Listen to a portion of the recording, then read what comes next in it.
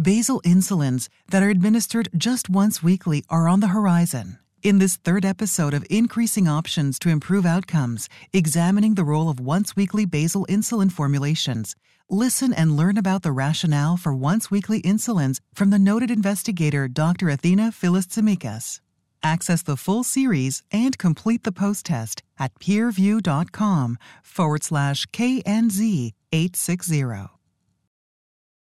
So, what are the recognized attributes of once-weekly basal insulins that could really make this much easier for patients to use? And certainly convenience is at the top of the list. Greater convenience, potentially better medication adherence, improved health-related quality of life, a less overwhelming sense of treatment, and easier for individuals in need of medical assistance. So how can we make a case for once-weekly basal insulin? And the easiest thing might be to just think about what would the difference be. It's the difference between having to take 365 injections per year and be able to minimize that to just 52. It's the potential to facilitate insulin initiation, making it easier for the physician to ask the patient once a week to start the basal insulin and improve treatment adherence and persistence for the long term. And it should and could have comparable efficacy in lowering glucose in a safe way compared to the daily basal insulins, and could be more predictable, reliable, and flatter from the PK/PD profile perspective. If we could achieve all of these things with a once-weekly insulin, this would certainly become an ideal way and approach to treating our patients that require insulin. Do we have any examples of medications that were daily and were switched to once weekly? And how did patients improve or adhere when they switched to those once weekly? And we do have examples, especially with the GLP-1 receptor agonists, which started out as daily injections. And once the once weeklies became available, studies were done which showed that you could have better adherence with the once weekly GLP-1 receptor agonists. So it is postulated that with a once-weekly insulin, you might see the same kind of better adherence.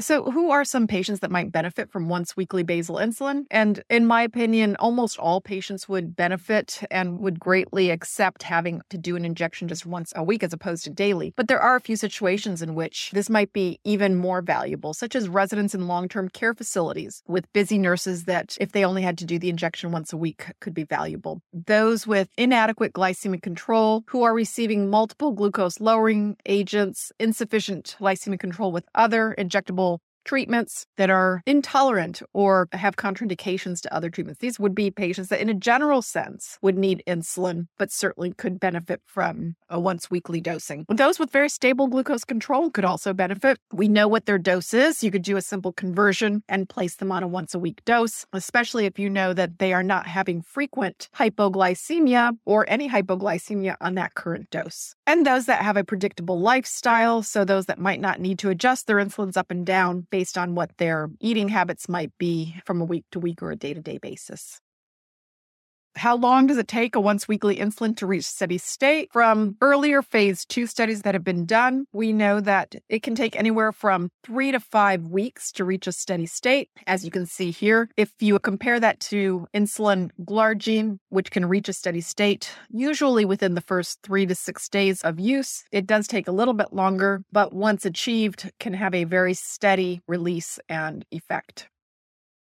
Does it matter where you might inject insulin? We know that traditionally we train patients to inject insulin in various sites in the abdomen, but patients are also using upper arm or thigh, and once weekly insulin could be used in any of these locations as well, and has been shown to be very effective.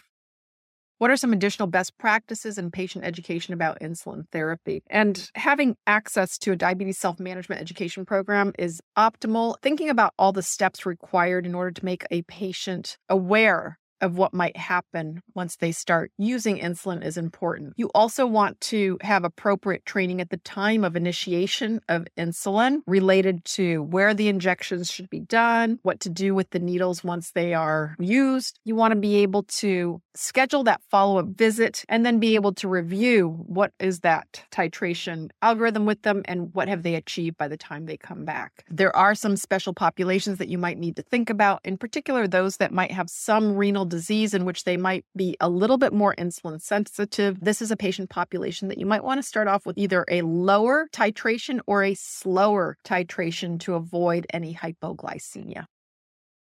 So in summary, out of the cases that were discussed, really the third one with the 52-year-old with a 3-year history of type 2 diabetes and elevated A1C that really has a hard time remembering to take his insulin on a daily basis and also has maybe a different lifestyle on the weekends compared to the week. This is a case in which having a slower release, very steady basal insulin could be incredibly valuable in maintaining those blood sugar levels as well as avoiding hypoglycemia.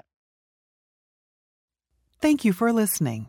Download materials and complete the post-test for instant credit at peerview.com/KNZ860. This activity is supported by an educational grant from Novo Nordisk Incorporated.